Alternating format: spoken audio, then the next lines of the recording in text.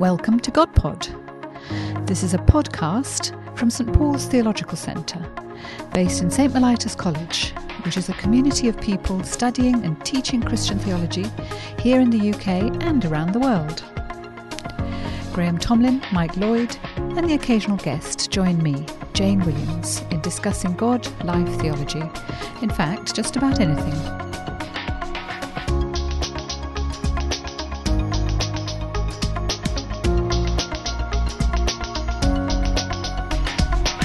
Well, hello and welcome to another GodPod, and here we are. This is another one. If you listen to the last one, you will realise that we were at HTB's Focus holiday, and we're actually still here because we recorded two together at the same time. So we are in a little hut in the middle of a field, and it's raining outside. Just the way a summer holiday should be in Britain.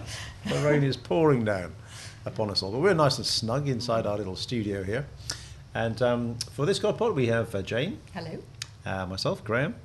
We also have a special guest today who is Dr. Sara Schumacher. Hello. So, Sarah, wonderful to have you with us on GodPod. Yeah, this is your first time. It is. Yeah. But not the last. We hope. We'll see. So, Sarah, tell us what you do. What's your role in life and what you do? Great. Yeah, I'm at St Mellitus College, and I'm the lecturer in theology and the arts. With a background actually as an artist first and a theologian second. So my first degree was an art degree, worked for several years as a professional artist. And then from that, really interested in the intersection of where Christian theology and art meet, particularly the relationship between the church and the arts, sent me off to postgraduate study to explore that more fully. Okay. And what kind of art did you do? Graphic design. So graphic design, but visual art, fine art before that, and then graphic design was a pragmatic decision. Yes, so you might make a living. Yes, indeed. Before you became a theologian. Indeed, yeah, right. So, did graphic design mean you spent a lot of time working on computers? I did. Yeah, okay. Yeah. And Sarah, I know one of the areas you're interested in is the whole area of digital technology and how that affects us as people and how that's maybe changing the way we are and the way we exist and relate within the modern world and how we approach that as Christians. And I suspect there's a lot of people out there who are quite interested in this whole area because we are so dominated by our phones and by our social media and by our digital interactions with each other. But there's not been a lot of reflection on actually what that is and what it's doing to us and how you think of that as a Christian. And I know this is something you've thought about a little bit, so we'd love to know your thoughts a bit on that, just to begin to explore that one together. Yeah, absolutely. Well, I think where the reflection's not happened has been within Christian theology and spirituality. Where the reflection has happened, interestingly, has been in neuroscience and sociology.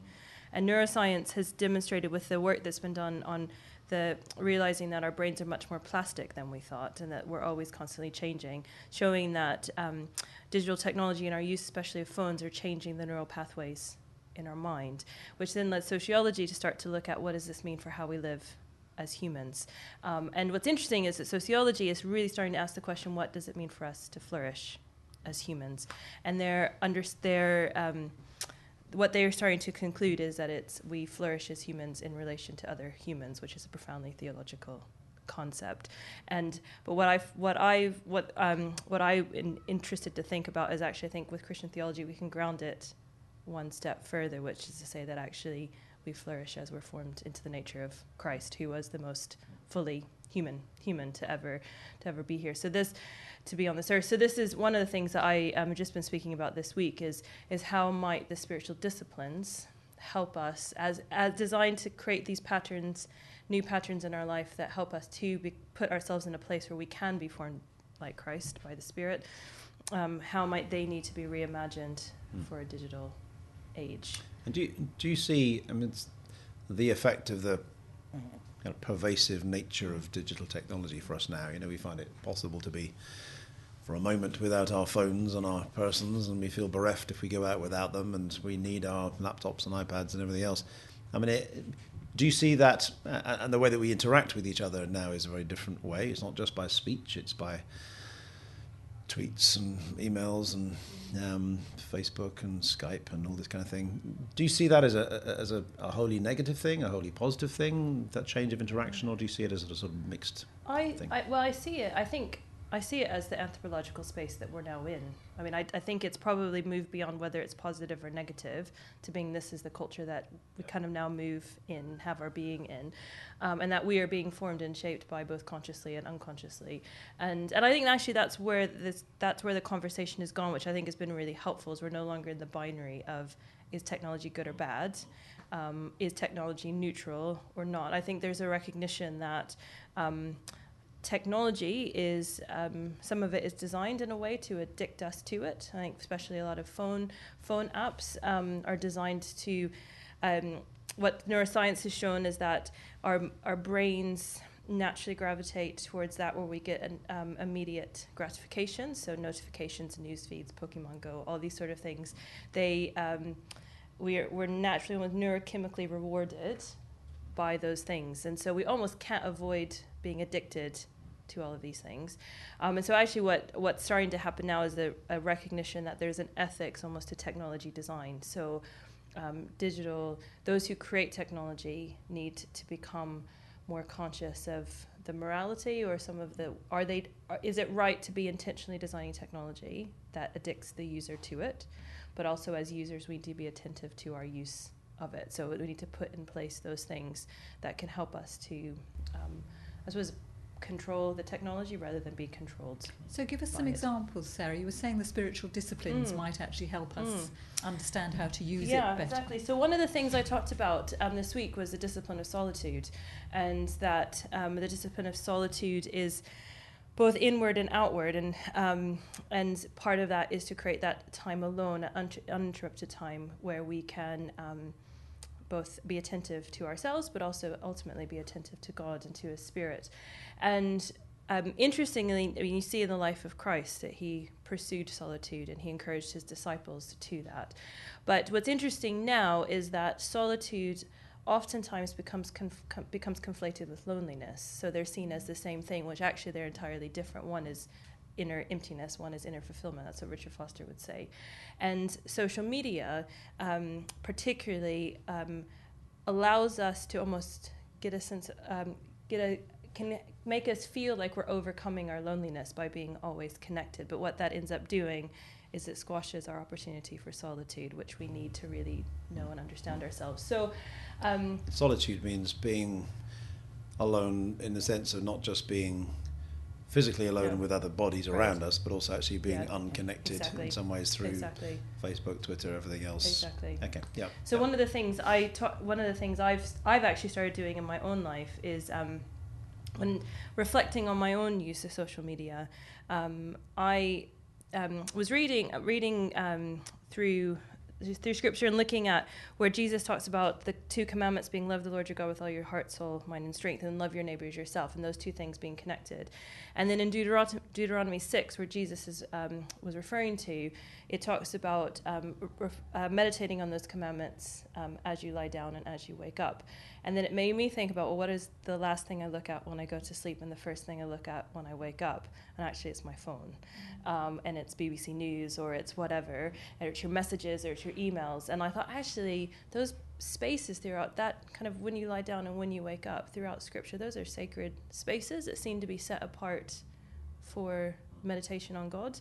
And then a lot of the other spiritual disciplines kind of slot into those places. So like the examine, reflecting on what in this day has given me life or whatnot. And so for me, I've had to be quite intentional about making physical spaces for solitude. So I then charge my phone downstairs and keep it out of my bedroom, because otherwise it does feel addictive. It's almost this compulsion. I can't, especially if you use it as an alarm clock, you can't not be distracted by all the messages that have come in the day. And then over time, that habit of checking your phone just means that these little Richard Foster talks about, who wrote the book Celebration of Discipline, which is one of the texts I've been drawing on, talks about one of the things we need to do is to redeem the little moments of solitude that are present throughout our day. And I think that's the danger of the phone, is that it just sort of squashes all of those little moments of solitude.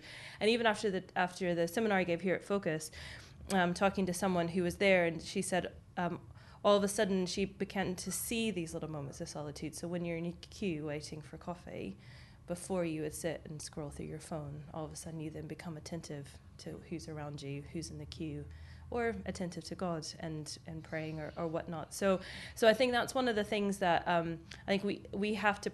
I think that's one of the ways the disciplines can help us to just become a bit more attentive to how these different forms of technology are forming and shaping us. And that's really interesting and helpful. And but it is suggesting that the spiritual disciplines mean we have to put down the technology. What are there actually ways that we can use the technology helpfully? I mean, it's easy to think of the examples of it being badly used. You see people sitting together, each of them on their phone. And you think, well, why are they not taking advantage of being together? But are there actually ways in which we can use it well for our own flourishing, given that, as you say, this is the world that we're actually in? Yeah. I'm very struck. Obviously, technology is not natural to me. I'm the kind of age where I've had to learn how to do it. But my children, for whom it is natural, grew up with a quill pen. That is my preferred modus operandi. But my children, for whom it is natural, who grew up in that world. I'm very struck at how much they use it to take care of each other. So they can actually, be there for each other when they can't be physically there, in a way that we couldn't when we were younger.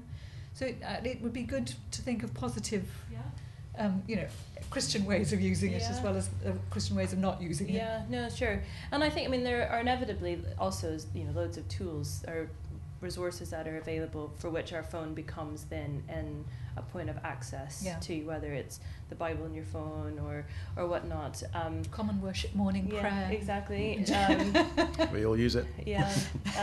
But I suppose part of what I was thinking about is one of the things that Sherry Turkle, who's a sociologist that I've been drawing from, she talks about the enchantment of technology, and actually sometimes it's not that the goal is not to do away with it, but the goal is to be aware of where it's almost enchanting us, making us almost pursue a life. She talks about how the technology can make us forget about what we know life to be. And it's almost it's not doing away with it, but it's recognizing that we are vulnerable to some aspects of it, and just trying to be just much more conscious about that, because I think oftentimes we kind of get caught up in the narrative that which is new is good, and we just sort of kind of carry on, and it's changing so quickly we're not actually sure how it is forming and shaping us. But it is that sort of critical thinking you're talking about, of how can it be used for the positive, but also being aware of where it might be pulling us away from more positive interactions. Because I suppose I guess there are a lot of people who, we all love our technology and you can almost can't live without it now, but who actually experience it as a form of imprisonment, because, you think of the relentless nature of email that is just constantly coming into your inbox, and you try and push it back like sort of King Canute, trying to kind of push back the waves, and whatever you do, it just keeps coming, and you never can seem free of this relentless wave of information, communication coming at you, and that does feel like a kind of imprisonment. It feels like you're sort of caught in this web that you can't get out of, and I think a lot of people do feel that. So I guess if there are people listening to this who feel, I recognise that, what are some of the strategies, the ways of doing that, of addressing that, particularly even from a Christian perspective, and wanting to say actually that we want to live our lives with Christ as Lord, not my phone, not the email, not social media or whatever. What does that actually look like, and how might one put in place the sort of boundaries around that don't, as you say, put it to one side, because, as you say, that's the nature of the world we live in now. You can't live without it. It's the kind of culture that's there, but makes it not a master but a servant. And I suppose the real challenge of part of what you're saying, Sarah, is that it is formative. It is shaping us, and like everything else that shapes us, we have a measure of choice if we realise that's what's happening. So how we spend our time, how we spend our money, where we give our attention is making us the person that we are becoming. And I think that's actually really key, is that we do have a choice, because sometimes you can feel like, I can't turn my phone off, I don't have the for whatever reason, and of course we do, we're choosing choosing that. And maybe we need to interrogate why we feel like we don't have a choice and what's happening. But I think this kind of going back to this sort of onslaught of information, for me, that's one of the things it would be interesting to think. I'd like to think more about is what role does Sabbath play in that? Because I think almost it feels like now Sabbath is not just about rest, but it's about plugging the information. Like, how do we put a plug in it so that it's just not this constant barrage? And that's one of the things that's been interesting about how our relationship to information has changed is, before, I think especially before phones, or before smartphones specifically, if we wanted to find something out, we were seekers of information. We had to go to the library, look at an encyclopedia, or we had to, even when we had to go to a computer and Google something. Whereas now, I think with the way that phones are, in some ways, we've left the communication channels open, and we're just receiving information all the time.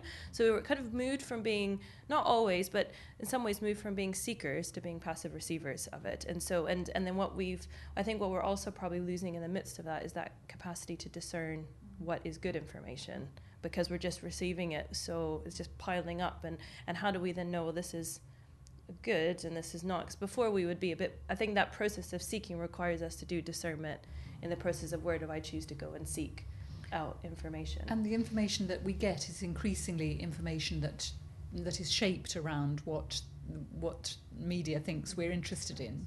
So again, the range of information, although it's the quantity is massive, the range tends to diminish, doesn't it? Yeah. So, and again, if you were a seeker, you might bump into things that challenged your perspective on something that you weren't expecting, and that might actually broaden your horizons. I do find it fascinating to see what my computer thinks I'm interested in. Yeah, exactly. Yeah.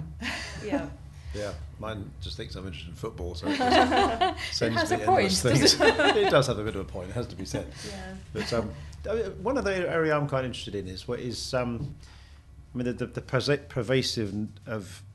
pervasive presence of the screen for us, in that now we access enormous amounts of information through screens. We were saying earlier on how very often we pray through apps. So, for example, first thing I look at when I get up in the morning, I try not to look at Twitter and try not to look at my email, but first thing I do morning prayer. But I use my iPad and my app, which gives me the readings and the prayers for morning prayer. So I do actually look at a screen first thing. Again, very often when I'm reading my Bible now, I use it on my iPad because I can search, and I've got the Greek text and the English, and I can have got different versions, and I can it's so much more usable in a way than actually a book. Or several books, which it would be if you were. Exactly, that's right, yeah. You used to have about sort of 5 books to do morning prayer, but now you can do it on one place. But I wonder sometimes what that does to the aspect of reading. And, we now read on Kindles and we read on screens, which does feel a different experience from actually handling a book. And I know there's this kind of nostalgia about books and the smell and all that kind of thing. But I suppose in a deeper sense, do you think there's a difference between accessing information via a screen and actually the kind of older technology of the book itself? I'll draw from my actually graphic design days then, because I think there's an intentionality to how the words have been laid out on a page in a book, so you lose all sense of context when you're reading it on a screen. Yeah. Because I think for anyone who's done research, I think there's something quite magical about these old books that have been like the sort of the scholars or whoever have gone before you have also touched these pages and used these books, and so you lose something of the particularity, I think, of the text, because everything becomes the same and the text is all the same, like the font is all the same.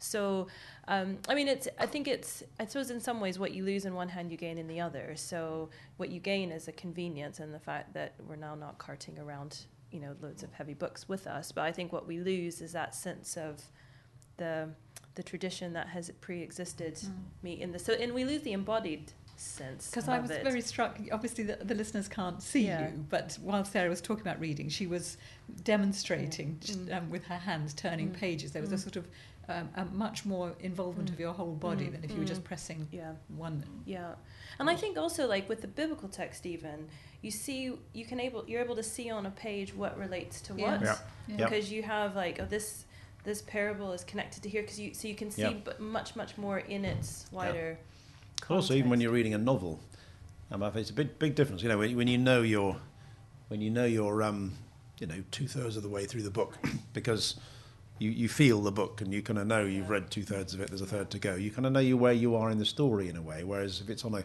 screen, you could be almost anywhere, and there might be a little bit at the bottom that says you've got, it's on page 1,643 sort of pages of it. Yeah. But actually you don't get that sense of the context of the book. And I think the other thing about it, I've reflected this on sometimes. I've sometimes in church seen people do the reading from their phone. And I remember thinking, is that okay? Because obviously it's the same words. But sometimes I do think, when you read from a phone, you could almost be reading from anything. And there's something about reading from the Bible, this actual book with all the other canonical books within it, and that's the only place it's coming from. Actually, when you read from a phone, it could be anything. You could be reading from the Bible, you could be reading from a novel that you've downloaded, you could be reading from a website. So it does subtly shift the sort of context of what's being read. But it's hard to tell how much of that is talking about our, the kind of age that we actually are. I mean, if you think about the people in the 3rd, 4th century, most of them would not be reading a book. True, yeah. They would be listening. And so, technology has changed throughout the centuries. A lot of people think that one of the great converting things that Augustine of Canterbury brought from Rome was this illuminated book of the Gospels, which looked like such flash technology to the people that he first met in the benighted coasts that we now inhabit. That they were, in a way, enchanted by the technology, that they thought this was what gave him his power, part of what gave him his power. And so it's easy to be sort of nostalgic. And I think that's the really tempting thing for people of my generation to be, back in the old days we talked to each other. And all.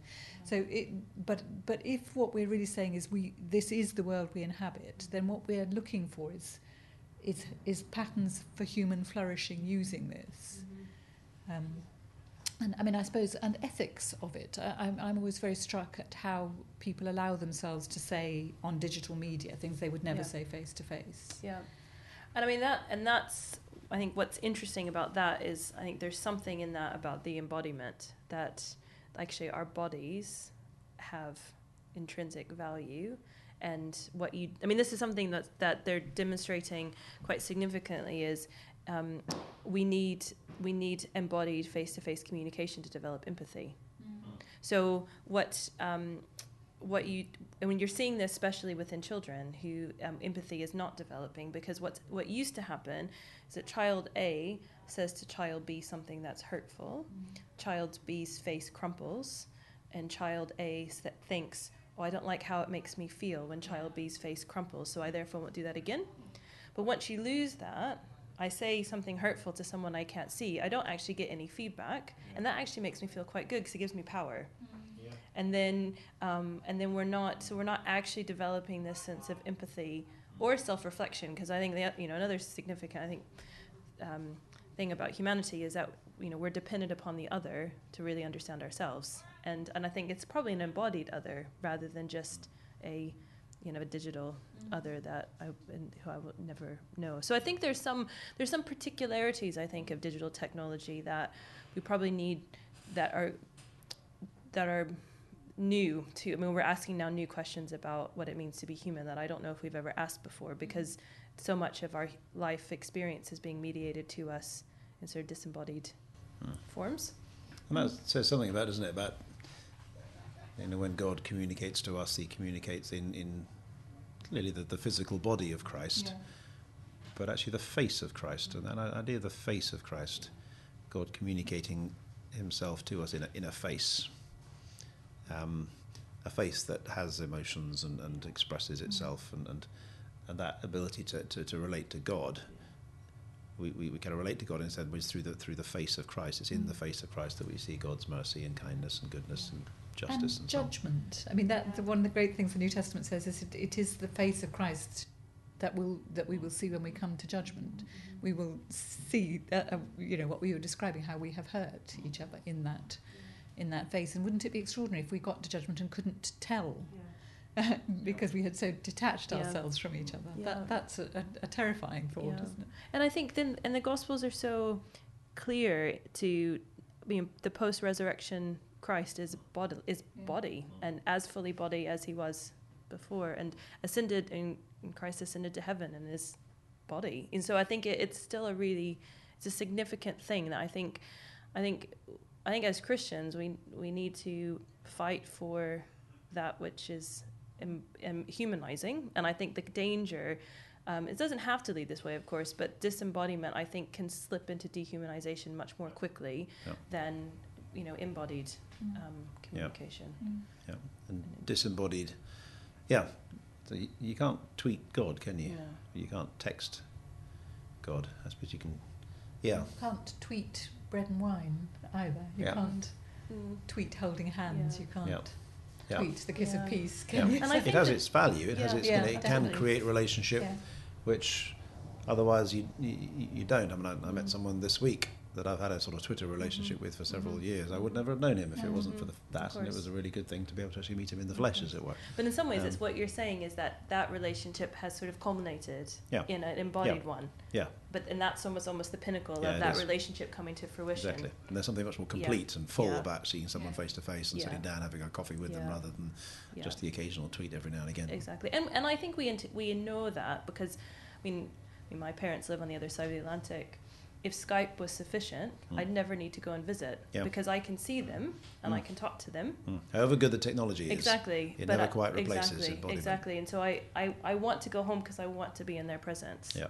And that is fundamentally different. And I think we know that, and we know that's what we're ultimately created for. But it presumably can give us a bigger vision of. People across the world are real people to us now.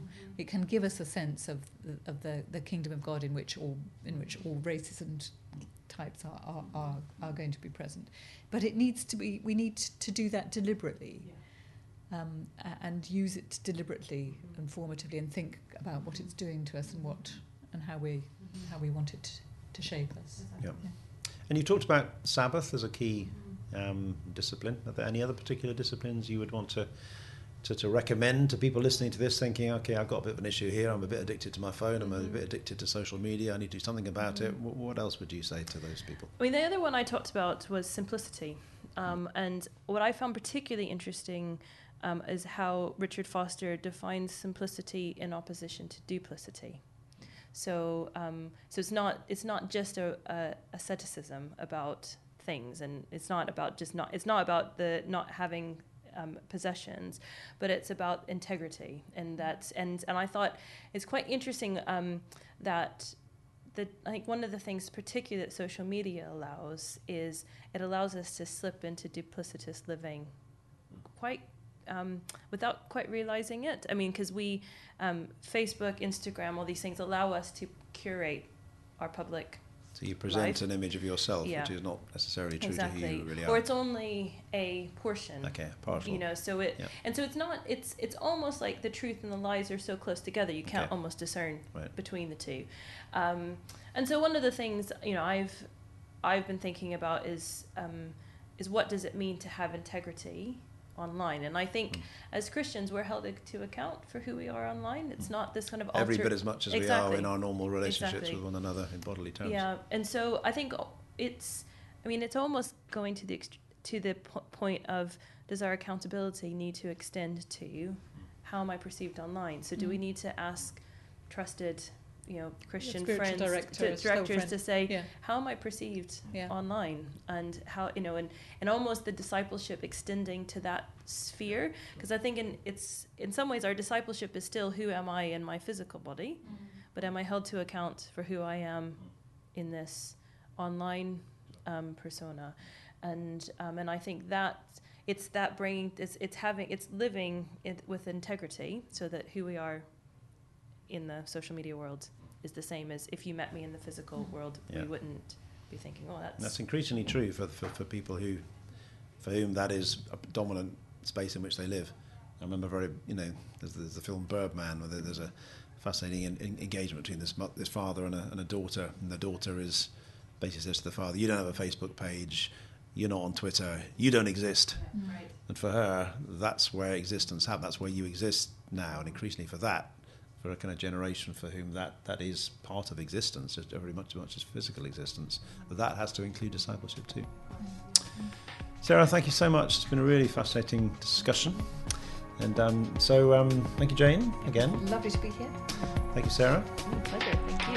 And thank you all for listening, and we'll be back again with another GodPod soon.